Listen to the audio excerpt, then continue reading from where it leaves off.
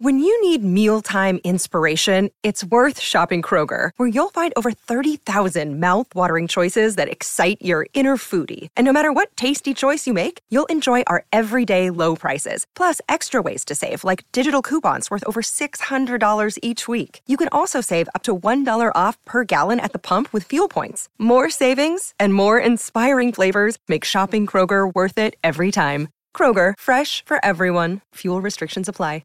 Hello, everybody. This is Marshall Poe. I'm the editor of the New Books Network. NBN listeners like to read books and buy them. So we thought we'd tell you that right now, our friends at Princeton University Press are having a remarkable site-wide sale. You can get 50% off books, including ebooks and audiobooks, with the code 50, F-I-F-T-Y, at checkout until May 31. You can save some real money on Princeton University Press books. I encourage you to go there and check it out. Welcome to the New Books Network. My name is Bill Domnarski, and doing a podcast today for the New Books Network. Today is October 25th, 2022, and we're doing a podcast on a whale of a book. Of course, I had to make that joke.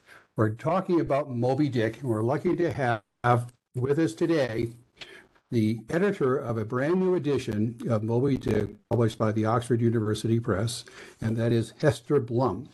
Hester, tell us a little bit about yourself, where you went to school, where you teach, and then I'm going to pepper you with all kinds of questions about how you got this job writing this wonderful introduction to this even more wonderful book. So tell us about yourself. Thank you. I appreciate the opportunity to talk to you about this. I was born and raised in North New Jersey. Something has always been a point of pride for me, but I grew up spending my summers traveling the U.S. in a motorhome with my parents. So I feel like my American literary sensibilities were developed on those summer road trips. But I stayed in New Jersey for my schooling. I went to Princeton University for my undergraduate degree, and then went to graduate school at the University of Pennsylvania in Philadelphia. And from there, had an early job at the University of Tennessee briefly. And then I have now spent, this is my 20th year as an English professor at Penn State University. 20 years, wow. Well, I should mention that I'm from Connecticut, so of course we're natural enemies, you being from New Jersey. But I won't hold that against you. Listen, it's tri-state area solidarity all around.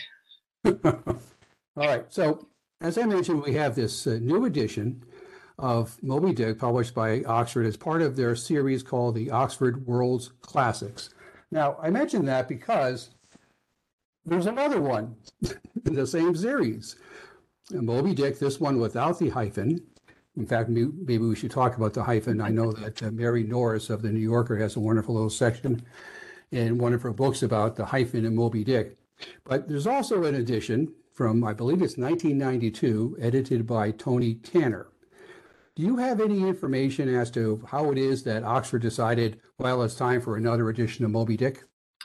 I don't know what their internal thought process was from the start, but I do know that at a certain point, I received an email from the editor of that series asking me to take a look at the introductions to Moby Dick in the Oxford World Classics and to another volume of Melville's that they published, and to let them know what I thought about those introductions, if they were still working for today's readers, and especially today's undergraduate students, who's a major part of their market for these volumes. And I thought that the introduction to the other Melville volume was still really solid and working really well. And Tony Tanner's introduction, it was great at the time. He's a really prominent scholar and a wonderful writer, but some of it hadn't aged as well for contemporary readers. And so I didn't have an inkling at the time that they were asking me this question with a follow-up in mind, but when I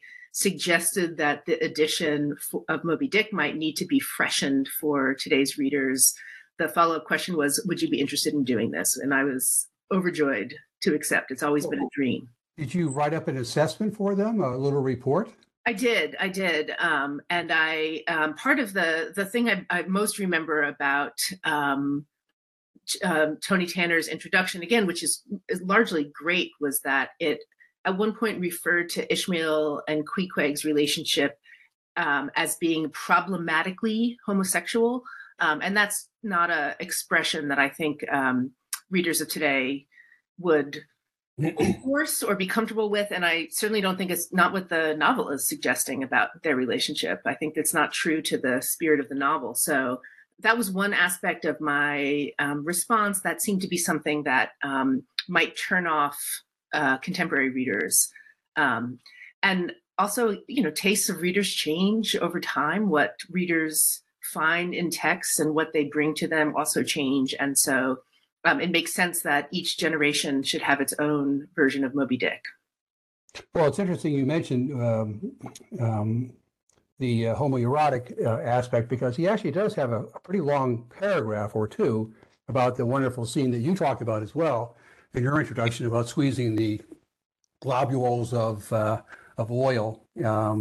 Anything else about his introduction that seemed to you to be dated? I'm trying to remember the details now. It's been a couple of years since this process was inaugurated. I do think that reader interests in the religious questions about Moby Dick, which have gone back for many, many decades and generations, as well as thinking through some of the kind of broader, big capital T truth questions, are familiar enough to readers that it seemed like a fresh perspective might be warranted to pay attention to some of the ways in which the novel remains alive to contemporary concerns while still being elastic enough to sustain those kinds of classic questions. Now, when you're making your implicit argument that there should be a new edition, did you also, this is something I probably would have done. I would have not gone after, that's not the right phrase. I would have also talked about the Penguin edition. There's a second Penguin edition that came out about the same time as Tony Tanner's. I think actually it was just a few years before. And it's edited by or introduced by Andrew DeBlanco. And I read that introduction, and I thought it had some of the same failings that you just described or recited about Tony Tanner's introduction. Did you have a chance to talk about that other major player in the publishing world when it comes to Moby Dick? It wasn't part of my specific proposal, but I certainly have taught that edition in the past. And Andrew DeBlanco is a author of a biography of Melville, which is a very good biography. And is, a kind of lion in American literary scholarship. But what I remember most about that introduction, and I remember my students having a strong response to it, is that it opens with a scene that DeBlanco sets in a wood-paneled, elite academic space, in which there's a strong division between British literature and American literature. And the implicit point in that scene is that it would be shocking to find American literature as worthy as British literature. And I was teaching this in a classroom made of cinder blocks on the very beautiful Penn State campus, which nevertheless does not have a lot of wood-paneled classrooms for students. That's not how most public universities and really most universities, the vast majority of universities, function. So my students would not have been able to relate to the idea of that kind of academic elitism in quite those terms, as prominent a university as Penn State is in many ways. And so what I remember from that introduction is that it kind of repeats a sense of elite greatness that Moby Dick, again, unquestionably has been understood to be embodying, but the experience of the novel, again, runs counter to that kind of wood-paneled elitism. And so that was not something that my students found to be consonant with their own reading and educational experience. Right. So to look at that opening paragraph, he's talking about he calls him a prominent English literary critic. So English is the key word there. And that critic is then asked for the best novel in English. Yeah. And he, of course, says Middlemarch, believing that the question is about novels from England. But then he says, but if you're asking about novels in English, then of course, Moby Dick, which I think in a way is kind of refreshing. Did you ever find out who that critic is? Can't say that I did a deep dive into that, although it's easy to imagine many people taking that position. In fact, a common joke on literary Twitter is the Middlemarch versus Moby Dick debate. And it's done not as a kind of showdown between national literary traditions, but more among 19th century scholars who are fanatics and partisans of both books. There are some people who teach classes that consist only of reading those two books. Oh, really? Wow. Yeah. I don't think that that's a common thing to do, but it's a pretty fantastic thing to do. So the Middlemarch versus Moby Dick debate continues.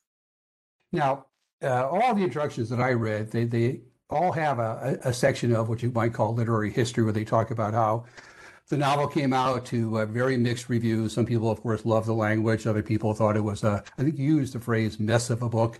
And then, of course, the novel just kind of dies. Melville dies, nothing happens. And then in the 20s, there's a resurgence, and everyone talks about how it then rises to become the most important American novel. Aside from going over that literary history, which you do, what else did you want to do in your introduction that you thought your audience, that is to say, the people you're teaching, would want to know about? My interests were primarily in thinking about the novel's attention to, on the one hand, some topics that have had real importance to readers and humans today, which have to do with environmental concerns and the depletion of natural resources, which is one of the major themes of the novel.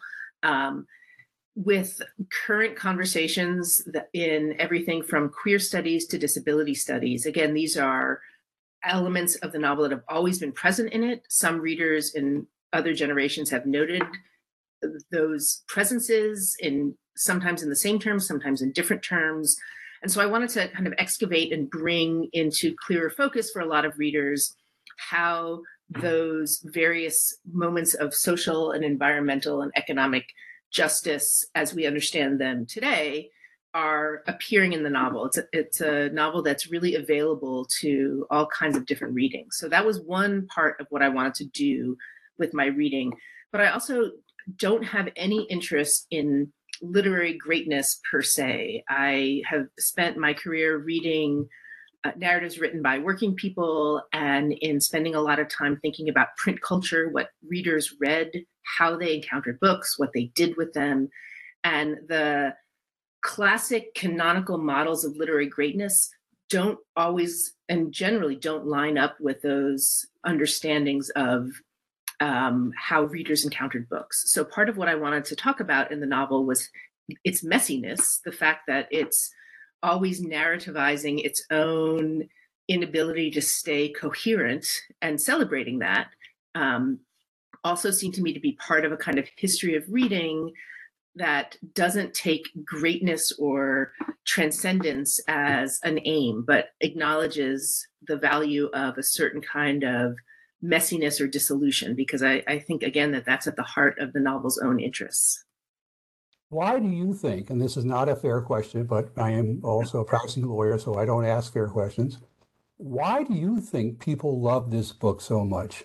Let me give you my answer, which is the characters just jump off the page and are absolutely compelling, the major characters in this novel. That's it's a great answer. For me, the deep weirdness of the novel and the deep weirdness of the language and the analogies and the sounds and the figurations has always been key to why I have loved it. I think the students that I teach, if they come to love it, which I hope most of them do, I think most of them do, find it unexpectedly funny, which again is not necessarily part of the novel's reputation, although people have done a lot of work to try to point out the humor. It's also just unlike anything that they might have encountered before in the form of a novel. It's strange as a novel, the expectations of what a novel will produce, which again, readers may or may not have a kind of clear sense for themselves of what a novel should look like, in terms of a narrative through line, a coherence, a kind of unity of space and time, So that weirdness and that incommensurate experience with reading it, and the fact that you can find something new in it every time you read it, as I continue to do, I notice something strange and weird in it anew, I think is partly why it is so held up as as a novel to read, or something one should read or should have read. From the time he opens his mouth and says, "Call me Ishmael," to the very end, Ishmael's he's searching. He's a searcher. Mm-hmm. And Ahab, we know, is on a quest. How many readers do you think, in your experience, how many readers identify with one or both of these characters and what they're obsessed about, the searching or the questing? That's it's an interesting question. Over the course of the now several decades that I've been teaching the novel, the student interest in characters who are relatable is something that has risen in recent years. It's something that my colleagues and I talk about a lot, about how we talk with students who are looking to relate to characters in novels. When one teaches 19th century American literature in particular, sometimes the kind of relatability question is a difficult one, since some of the earlier texts are not seeking to establish that kind of relationship, I think, with their readers.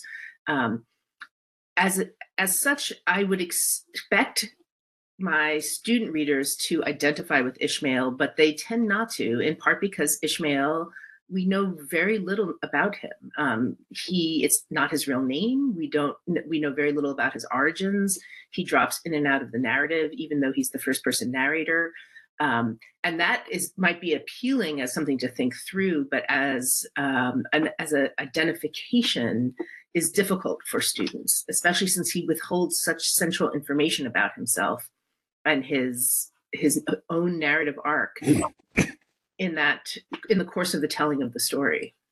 So Ahab is an older character, which puts him at a disadvantage with younger readers. And he's got this quest. He's engaged in a titanic battle with the universe. I mean, that's the only kind you can have, I guess, with the universe. Do people have a hard time understanding why he is struggling so mightily to come to some sort of answer for himself as to why the universe is doing what it's doing? Well, in the way that I teach the novel, I don't think Ahab is as concerned with identifying why the universe is doing what it's doing as resisting why the universe is doing what it's doing. Ahab doesn't have a lot of curiosity about the source of that opposition in the universe. He just wants to enact some kind of response to it. And so that part, I think, in thinking through, especially in recent years, in talking about leadership that is authoritarian or tyrannical or unidirectional, is something that students, again, in recent years have been particularly attuned to. And so Ahab's lack of intellectual curiosity about what he's seeking to attack is something I think is registering for at least in my classroom situations, is registering in a new way, although that's not a new reading of the novel. Famously, one of the greatest books ever written about Moby Dick is C.L.R. James's Mariners, Renegades, and Castaways, where he talks about Ahab as a fascistic dictatorial autocrat in ways that made sense in the 1950s in a U.S. International context, and all too tragically continue to be relevant for students today. Well, you raised a very good point about the political aspect of it, and in such a big book, I guess you can find whatever you want to find in it. But there have been quite a few studies looking at the political implications of the novel. But my question is, it's all about men, aside from references to Ahab's wife and a few other things. It's all about men. So how does that square with the idea that it's supposed to be, on some level, a reflection of the democracy or the struggles within the democracy? Yeah, it's a tough question, and one that I've thought through a lot. I don't I couldn't continue to teach 19th century literature if I expected it to be representative across the board, because it's not. And usually is much more limited in doing so. One thing that I think that Moby Dick does particularly well is recognize and call attention to its limitations in that regard. And one of the great arguments that has been made about Melville's democratic impulse within Moby Dick has been made by the scholar Don Pease, who talks about the moment in one of the Knights and Squires chapters where the source of the title Mariners, Renegades, and Castaways comes from in the C.L.R. James book, which is when Melville says that if he were to ascribe to the meanest mariners, renegades, and castaways, the lowest of the low, those who are considered disposable, non-elites, non-white men of property, that if he were to ascribe to them high qualities, to use the language of the novel, then he says that the great democratic God should bear him out in his doing so. And it sounds to a first reading that Melville is saying, here's what I'm going to do. I'm going to ascribe to the meanest mariners, renegades, and castaways high qualities, and the great democratic God is going to bear me out in it. But what Don Pease's great reading has pointed out is that sentence starts with an if-then clause, that if then I were to do this thing, bear me out in it. And his argument has been that Melville imagines a possibility in which he does that in this novel, but actually doesn't fulfill it. And so I think that that's a really useful caution, as well as an amazing way to point out all the times where the novel suggests that it could do something, but has various limitations built in. And those limitations are expressive ones, they're political ones, they're structural ones. But I think one of the ways that Moby Dick remains so elastic is because it acknowledges that space for filling in possibilities that are not fully realized within the novel. You used, I think, an important word just a moment ago. Fulfill is the word that I noticed, and raises for me the question of how satisfying do you think Moby Dick is as a novel? Because one of the things about great novels is that they do have a level of satisfaction. You put it down and you're happy in a way. You're sometimes sad that it's ended, but you've come to terms with something. There's a conclusion aspect of it. How do you think Moby Dick fits into that type of assessment? I think that's one of the ways in which its atypicality as a novel is difficult for some people and satisfying for others. I love its messiness. When I put it down, every time I read it, I feel totally annihilated by it in all the best ways. I don't feel satisfied. I feel kind of emptied out, again, in ways that I find intellectually productive. I find them emotionally difficult but necessary. It's not a good feeling other than the delight that I take in the language. And so, again, its difficulty is in part because a reader has to be uncomfortable in it being challenged to follow along in a story that doesn't have a narrative thread in the same way that a conventional novel might. And so, again, it's being comfortable with discomfort, sitting with that sense of itchiness is not every reader's choice, and that's fine and totally understandable, but it's what the Moby Dick asks of readers. Well, one reason I bring it up is that I've seen actually one or two references on popular television about the ending of Moby Dick where people get it wrong. In fact, I watched this one sitcom where one of the characters says, "No, that's not the way it ends." Why do you think people don't remember how it actually ends? They think the whale dies. Oh, really? That's interesting. Yes. Huh. Yeah, I don't encounter that so often, but there makes a certain amount of sense. Although I will say that I recently saw the Broadway musical Hadestown, which is based on the Orpheus and Eurydice myth. And in the moment in the musical when Orpheus turns around to see Eurydice, therefore condemning them both to separation, people in the audience gasped in absolute non-knowing horror at the moment, as if they didn't know the myth, and that's, again, perfectly fine. But I think there's a point, and maybe it's just from being a professional literary person for so long, I forget sometimes that these stories are not stamped on everyone's brain in quite the same way. So that's not really an answer to your question directly, but revenge stories as genres don't end well for the person seeking revenge. So I would not expect necessarily people to expect that Ahab would get his revenge, because that's not how those stories tend to end. They always tend with the revenger dying or screwing things up in some way. It's not a common happy ending story. You ever have students ask the question of, well, what happens to Ishmael next after he survives? I alone survived to tell the tale, he tells us. Yeah. Well, he writes a narrative of his experience, like many sailors before him. This is a posthumous narrative. Ishmael's not writing this as he goes. He's writing it years later. He's writing it after an extensive experience that is not narrated in this book, except that it comes in by piecemeal. One of my favorite moments indicating the passage of a lot of time is that at the beginning of the novel, Ishmael is scared by Queequeg's tattoos. Queequeg has tattoos on his entire body, and Ishmael finds that frightening and distasteful, and he doesn't like it.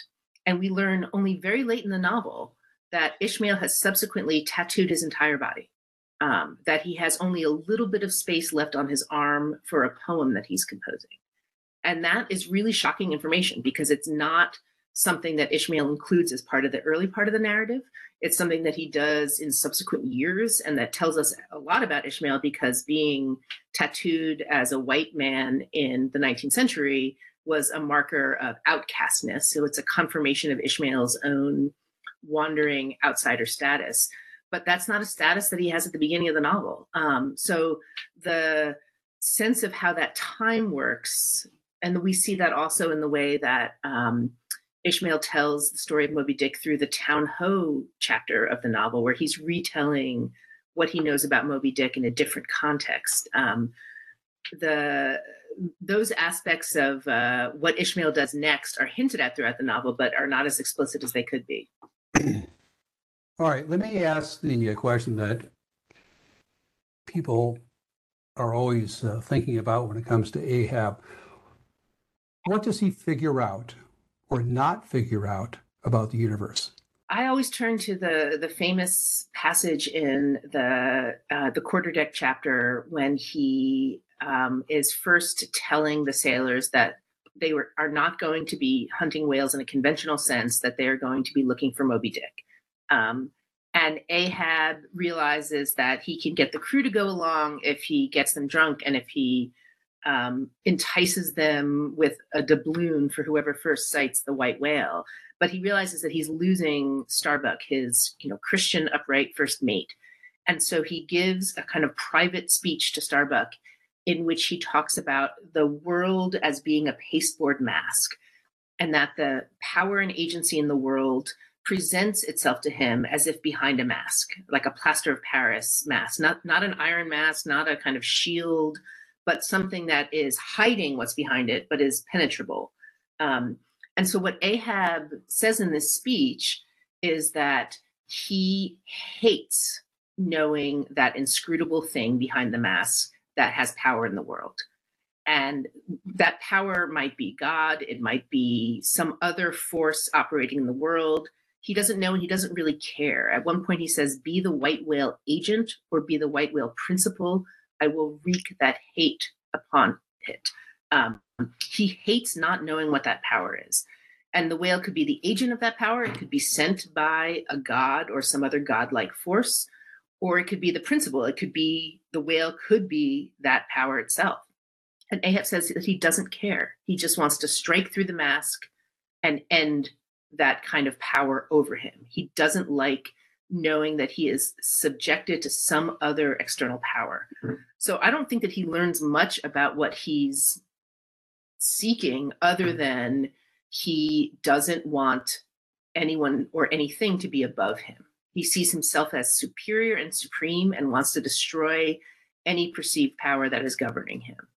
So I think he lacks intellectual curiosity even as he's on this pursuit. So I've read some commentary that talks about what Ahab can't figure out is that the universe is indifferent. Yeah. It's almost too much to take on. Mm-hmm. It's indifferent. So it's a fight without an enemy in a way. Indeed. So is this a book? We've been talking about different responses that readers have. Is this a book for which all the great critics? I mean, I was just reading about Elizabeth Hardwick. All the great critics take their crack at Moby Dick. The same way they all take a crack at Hamlet. It certainly seems that way. I don't think it's a requirement for critics, but the challenge is there. And again, as I said probably more than once already in this conversation, it really rewards repeated attempts to assimilate or describe or encounter its weirdnesses.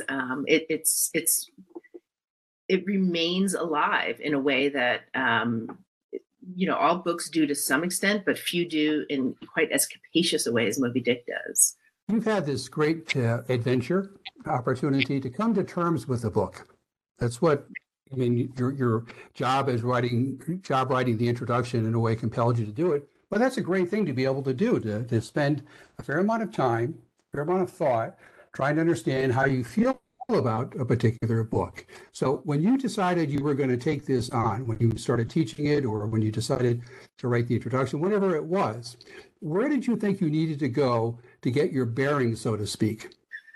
Yeah, so writing the introduction was the hardest and easiest writing I've ever done. And I feel like I've been writing it in my mind for 25 years now. I first read the novel in high school, and continue to, again, read it more than once a year for decades since. And so the difficulty was condensing all that I think and want to say about Moby Dick into 10,000 words, which is a pretty short amount of time, but also to find a hook and a through line that allowed me to talk about the ways that the novel makes itself again available to different readers. And so I knew that I wanted to talk about, above all else, is that Moby Dick is a novel about how to read and how to come to know things, how to come to information, how to come to knowledge,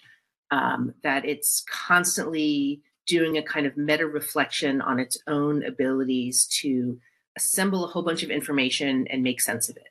Something the novel only does occasionally make sense of it, but it's throwing all that information at you. And the challenge is, how do you come to know anything in the world? So I knew that was what I wished to convey on some level.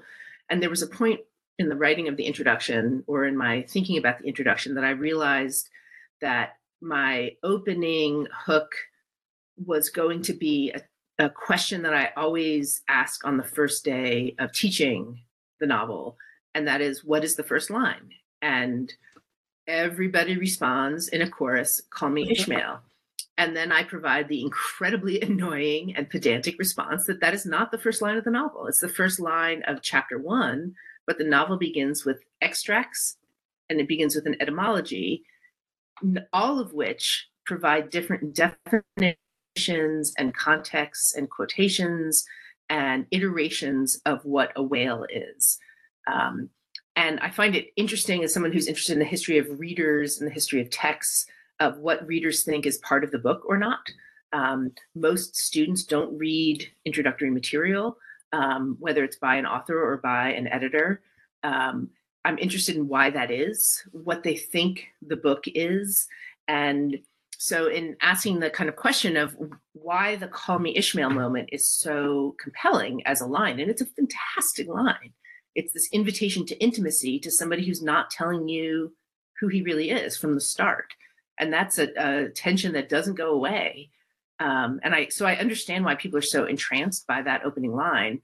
But then I knew I wanted to pose the question of what happens to our reading of the novel if we begin not with that incredibly evocative "Call Me Ishmael" intimate and distancing moment, but with a series of definitions and a series of quotations. Those aren't fun to read. Most people don't read them all the way through. They don't know what to make of them. That's not what a novel does usually. And so once I realized that was how I wanted to enter into my introductions discussion of how it is we come to knowledge about things, whether knowledge is just a kind of collection of facts or what kind of narrative thread helps to connect them. Now, this is another unfair question. How would your introduction have been different if rather than you had to kind of check off a number of subjects that you had to explore? The literary history that I mentioned earlier is one of them, reception at the time and today and all those things. What would have happened if you wrote, we won't even call it an introduction. What we'll call it is advice to readers. Mm-hmm. And this advice to readers is based on your having read it every year for 25 years, figuring exactly what you said, and how you've changed in your reading of the book, how you've probably changed, and just what it is you've learned along the way when it comes to better understanding the book. How would you have described this advice to the reader? You would have said what? Don't pay too much attention here. Really pay attention to this part over here. What would you have said? Well, I would have said don't skip the whaling chapters because they're the best part of the book. Okay. And that's too often the advice that readers get. So if I'd been charged with saying how to read the book, I would say pay special attention to the whaling chapters. Now, by which you mean what? When you say whaling chapters, you mean the opening descriptions of the first lowering, that kind of thing? The more technical questions, the more technical chapters that deal with everything from how the blubber is tried out, how the log and line function, what it means to stand on a masthead, how the try works are organized, how the first lowering goes, although that's a bit more of an action scene than others. Ishmael's long digressions through the long middle of the book, which take up more than half the volume, which for a reader interested in straightforward narrative seem like pedantic digressions. I think they're the most interesting parts of the book, and I don't think they should be skipped. And so that would be my reader's advice. But that is advice that often runs counter to other reader guides of the novel. But I don't think you have Moby Dick as Moby Dick without those chapters. All right. You find that students will, I don't want to say cheat because that's not the right word, but they'll get an audio version of the novel and listen to it? I have one that's done by William Hootkins, fairly well-known actor. He does all the voices, and it's a spectacular CD. I forgot how many, there were 15 or 16 CDs in it. It's spectacular, and the humor that you were talking about earlier really comes through. Mm-hmm. Do you find that people go at the novel that way, rather than reading it, they'll listen to it? Yeah, many do. They don't necessarily report that to me, but I don't think, audiobooks are still reading. I don't think of that as, cheating in any kind of way whatsoever.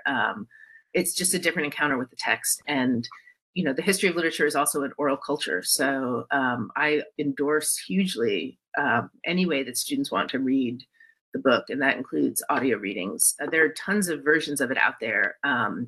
I myself am someone who needs to see the words on the page to really assimilate them. There's some genres that I enjoy an audiobook in, but so it's not my own preferred method, but there are some works that I have read via audio that have really rewarded that. And I'm sure for many readers, Moby Dick does as well. I've heard that from friends and colleagues who have encountered it that way, for sure. Mm-hmm. So I welcome it. What comes through on the page more than in the audio version is what I think either you mentioned it or Tony Tanners mentions it, or maybe it was Delanco, the compressed language that Melville uses. I mean, he's so spectacular a writer that at times when you read the book, you sit and wonder, did anyone at the age of 31 do this? What do you say when students ask you that? It's Did he have an encyclopedic mind? What kind of gifts as a writer did he have? I mean, he's a far better writer than, say, Hawthorne. Far better. a What different gifts do you writer. think he had that Hawthorne didn't, or anyone of his generation, or his century for that matter, didn't have? You know, I'm reluctant personally to rank things on the level of like a better writer. He's a very different writer than Hawthorne. He uses language in very different ways. He was a professional sailor for a number of years, and while that specialized vocabulary obviously shows up in the novel, not all sailor writing sounds like Melville by any stretch of the imagination. The uh, the figurations, the images, the weirdness of I say weird over and over again because, and I mean that in the kind of uncanny way, and in the spectral, and in a almost kind of like Shakespearean witches way of that weirdness. That he's got an oracular voice that is different than many of his contemporaries, and as weird as a lot of 19th century American literature is, and it's like deeply strange. There's a lot of really bananas books out there that feature all kinds of elements that I think a lot of contemporary readers would be surprised by. There's nothing that compares to Melville's language and figures of imagination, and I don't know where that stuff comes from. I'm interested in his biography to a certain extent, but then that falls away. Like I as a scholar, I'm not someone who wants to kind of trace through a writer's upbringing to figure out like what led them to that point. That's an active way that many scholars work. It's just not my method or particular interest. So I can't tell you where that comes from, but he's drawing from a range of allusions that are opportunistic at times and ludicrous and silly at other times. Like there's a lot of very silly references in his works, and a lot of humor and a lot of just like deep sadness and sense of like pathos and loneliness. Well, that sadness, I wanted to ask about that because I imagine the students are also intrigued, if not just kind of flabbergasted by his life. How after Moby Dick, he really didn't do much for a long, long time. Yes and no. I mean, his reputational arc is a strange one.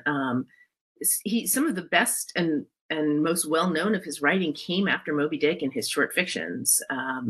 Benito Cereno is the astonishing longer short fiction that postdates Moby Dick by several years. I'm a huge fan of his incest novel Pierre that comes out within a year of Moby Dick. I love Pierre. I love teaching it. It's totally bananas. His other stories like Bartleby or The Encantadas and Billy Budd and The Confidence Man, which I also think is fantastic. His production falls off. He doesn't maintain the pace of production that he had done in his 20s, but he's writing poetry for decades afterward. It just is not finding readership in the way that his early works did.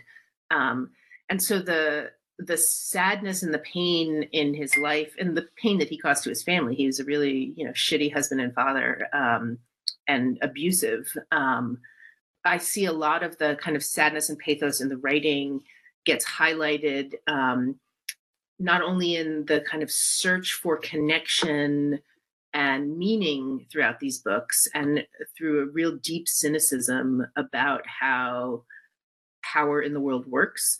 But what my students, I think, most respond to are his letters to Nathaniel Hawthorne, which are the kind of most gorgeous and slightly creepy in their intensity love letters. That and so those are texts that we spend a lot of time on in class. Those letters. Because there's very little like them in literary history, especially since we don't have the other half of that correspondence. Letters are set out as an appendix in your volume and also in Tony Tanner's from 30 years earlier. I don't have the Norton critical one with me, so I don't know how many of the letters they have in there, but Yes, they're certainly important to understanding Melville. I'm not going to put you in the position of being a marketing director for Oxford, but who should be reading this book? Who should they be trying to sell it to? I mentioned in the beginning of I think it was before we started recording, that when I was in school 50 years ago, I'm almost 70 now, we did not read it in high school. We read Middlemarch, but not Moby Dick. Should they be reading it in high school now, do you think?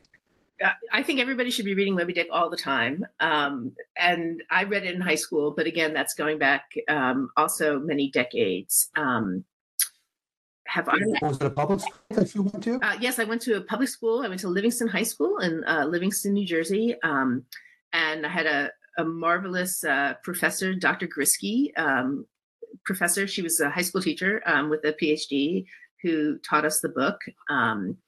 And I don't think that that's as common nowadays, since the way testing requirements have changed, especially in public school, an expectation of what people read.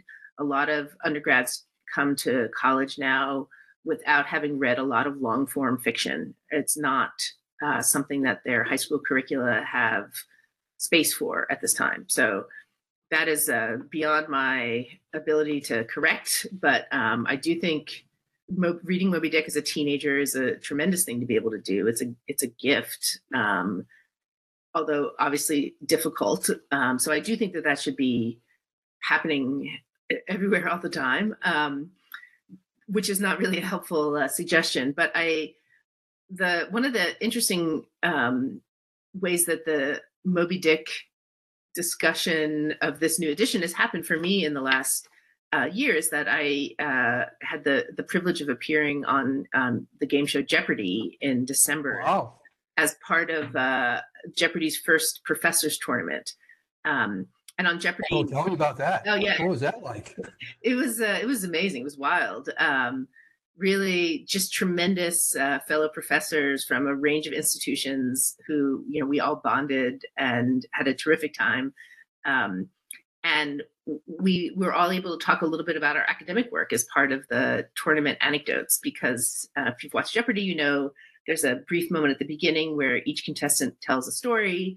And so in one of my appearances, I got to talk about this Moby Dick edition, and how I like to proselytize Moby Dick, that I think it's a surprise. The book is surprising, and I talked about how funny and queer it was. Oh, they didn't want me to say the word queer on Jeopardy. Really? They were.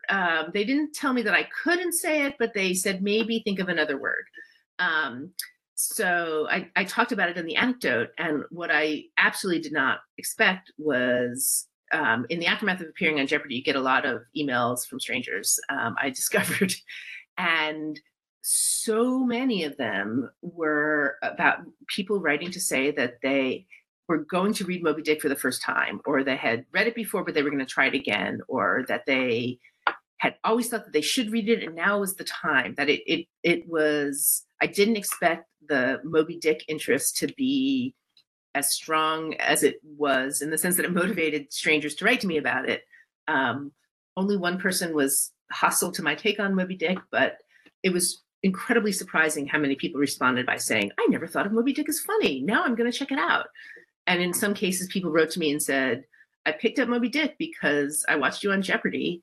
And you're right, it's really funny. I mean, there are moments that this happened, and I would never have expected that as in response to the Jeopardy appearance. So what you're saying is that you passed up the opportunity on national television to tell the audience that Moby Dick has a whole number of dick jokes in it. You mentioned that in your introduction, which made me howl. It's true that Dick meant the same thing. The whole book is a dick joke. On every level, spermaceti whales are named spermaceti whales because their oil looked like sperm. Like, that's where the name of the whale comes from. And Moby Dick's name is a joke. It's a white whale, and that's the entirety of. I mean, this is a novel that may be incredibly highfalutin in its language, but it also has jokes about farting and dicks throughout the whole book. And so that's part of what, again, the modernist classic James Joyce's Ulysses is entirely filled with like fart and shit and dick jokes, and like that's something that is consistent with the so-called notions of literary greatness. And I think it's time more people understood that about Moby Dick, that they're not reading too much into it. Dick meant the same thing in 1851. Well, you know the great story about James Joyce. He's out and about and runs into a big fan. The big fan says, "Oh, can I kiss the hand that wrote Ulysses?" He says, "No, because it's done lots of other things." Exactly. So how many episodes did you appear on in Jeopardy? I was on 2 because it was a tournament. I came in second in both games, and normally if you lose on Jeopardy, you're done. But in tournament play, the top 9 of 15 contestants advance. So I came in second in my first game and second in my second game, and I think my dollar total I think put me overall in fourth or fifth place overall, but I was soundly beaten in both games by worthier opponents. But it was an amazing experience. I'm gonna have to look that up on YouTube. We're heading towards the end. I just wanted to mention now what I mentioned before we started taping, which was my little favorite bit of the book. And it's in the first lowering, which I think is chapter 48. And it's the paragraph that begins, meanwhile, all the boats tore on. And there's a wonderful description of all that's going on inside the boats. And then there's a sentence fragment that says, "All this was thrilling." Now, I bring this up because I was reading the introduction to the 1946 edition published by Houghton Mifflin in the Riverside editions, I think they call them, which were very popular in high schools for a long time. That's the edition of Middlemarch that I read, for instance. And I was telling someone the other day, and I hadn't thought about it, and I said, "Oh, this introduction by Kazin was thrilling," because his introduction is all about the intellectual vibrancy of the novel. And it was thrilling. And all of a sudden I had this, my God, a critic wrote something that was thrilling. Now, that's another way of saying to you that yours is a terrific introduction. If people wanted to read Moby Dick after hearing you talk about it on television, they would certainly want to read it if they read your introduction. Because and I said, I've covered the waterfront here, to use a good phrase, of all the introductions to the major editions, and yours is the best. It really is. And I congratulate you on that. That means the world to me. I'm deeply honored by that. And academics, as you've talked to lots of them, I'm sure. And as you may know, a lot of academics, since we tend to work alone if we're working in the humanities or working in literary studies, there's not a lot of collaborative work. And when you're working alone, it can lead to a lot of doubt and insecurity. And something about writing this introduction was clarifying to me, in that I feel at peace with it, and I feel proud of it, and I feel like I said what I wanted to say. And to have that strike you as and other readers as also true, as also being the effort that I wanted it to be, is really wonderful, and I thank you for that. Well, if I were asked about Moby Dick, the thing I would say first and foremost is that Melville, connects with his readers in this novel. In the same way you connected to your readers in your introduction, which I think is only fitting, given it's such a great book. Okay, well, I'm really delighted I had a chance to talk to you, and I think we've had a good discussion about Moby Dick. I hope it leads to people going out. I think 4 or 5 editions, and even if people already have Moby Dick, they should get yours. It's a very handsome book, too. That's something. Oxford produces a nice book, and I say that not just because they publish 2 of my books, but they do publish very handsome books, and it's a very nice paperback edition. And the other thing is, it's surprisingly inexpensive. I got mine from Amazon, I think, and it was $11. So that's a tremendous deal, a whale of a deal. Of course, I had to say that. Of course. Okay. Well, again, Esther, thank you very much for your time.